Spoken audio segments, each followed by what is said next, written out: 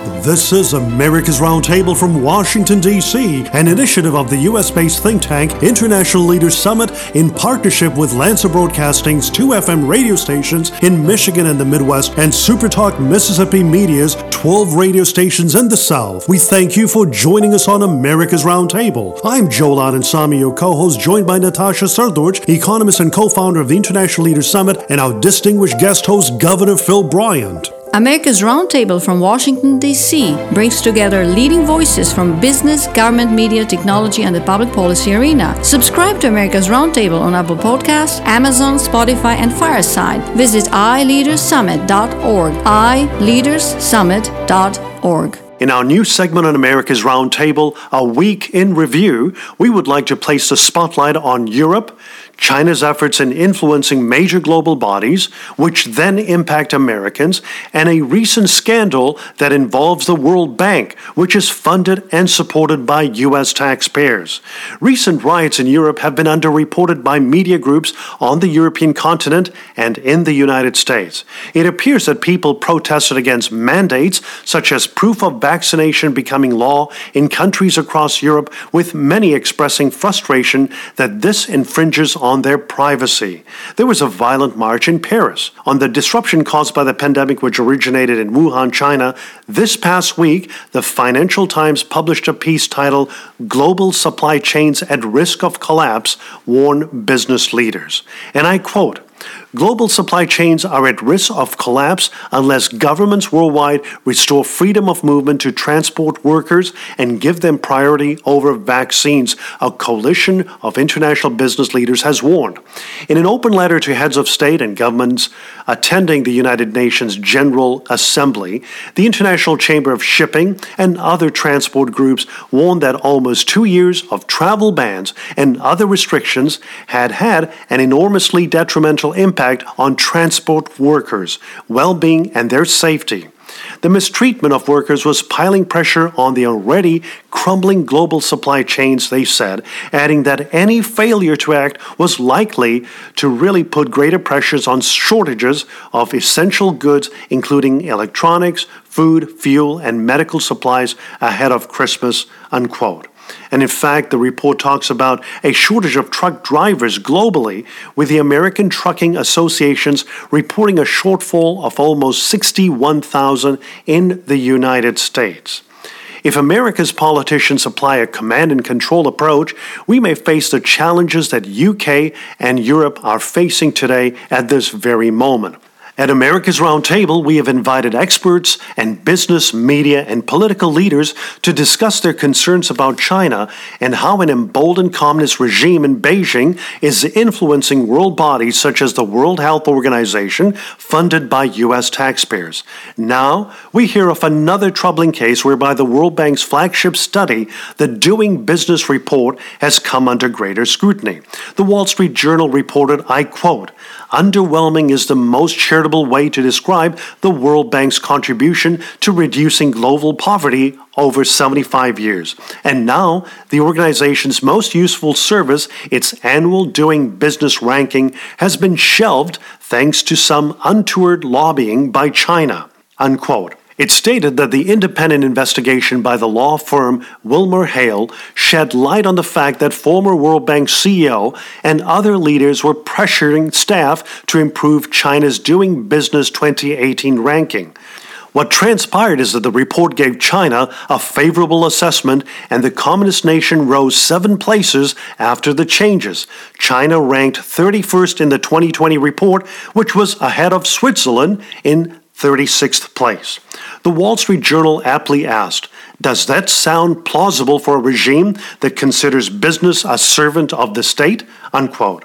In fact, in 2008, Natasha Srdoc, co-founder of International Leaders Summit and co-host of America's Roundtable, wrote an op-ed piece in the Le Temps, the prominent print daily in Switzerland, which raised serious concerns about the World Bank's Doing Business report and how it gave glowing appraisals to reform laggards in Eastern Europe, including Croatia, which is still mired in corruption.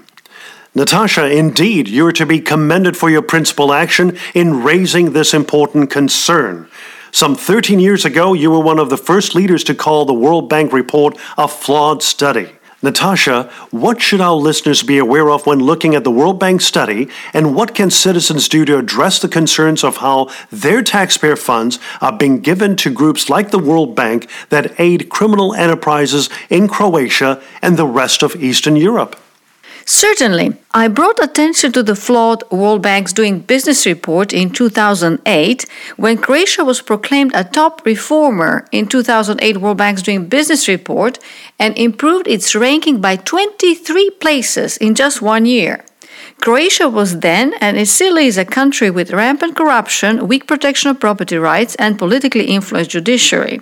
What I discovered then was that the Doing Business report was exposed to a high level of subjective staff influence, and that half of the top reformers in 2008 were the countries whose nationals were working on the Doing Business report itself, the countries of Bulgaria, Colombia, Croatia, Egypt, and Kenya.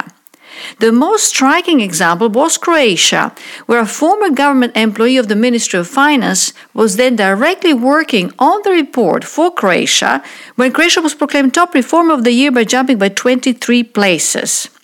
And let us fast forward to 2021. U.S. taxpayer funding continues to be a major contributor to the World Bank. The infuriating fact is that we are funding the World Bank, which funds infrastructure and other projects in corrupt countries, and at the same time elevates its accomplishments through a flawed World Bank's Doing Business report. While we fund infrastructure projects in other countries, we are not able to use our own taxpayer funds to build and maintain our infrastructure in America, such as roads, bridges, tunnels, and other necessary infrastructure. World Bank has been a major donor for infrastructure projects in parts of Croatia and the Balkans. In a particular case of Croatia, these infrastructure projects were regularly subcontracted to the same construction company of undisclosed ownership, which is mired in corruption and involved in multiple projects of facilitating money laundering for other private investments. So, while the U.S. government can use FCPA, which is a Foreign Corrupt Practices Act, to go after private U.S. investors who are paying bribes to foreign officials, we do allow our U.S. taxpayers' money to end up in the pockets of the same foreign officials, and we do not call it a bribe because it is disbursed by the international organization called the World Bank. Well, in spite of our complaints submitted to the World Bank and the U.S. office at the World Bank approved another $500 million grant in June 2020 without any accountability measures to Croatia. I believe that the U.S. taxpayers should stop funding the World Bank,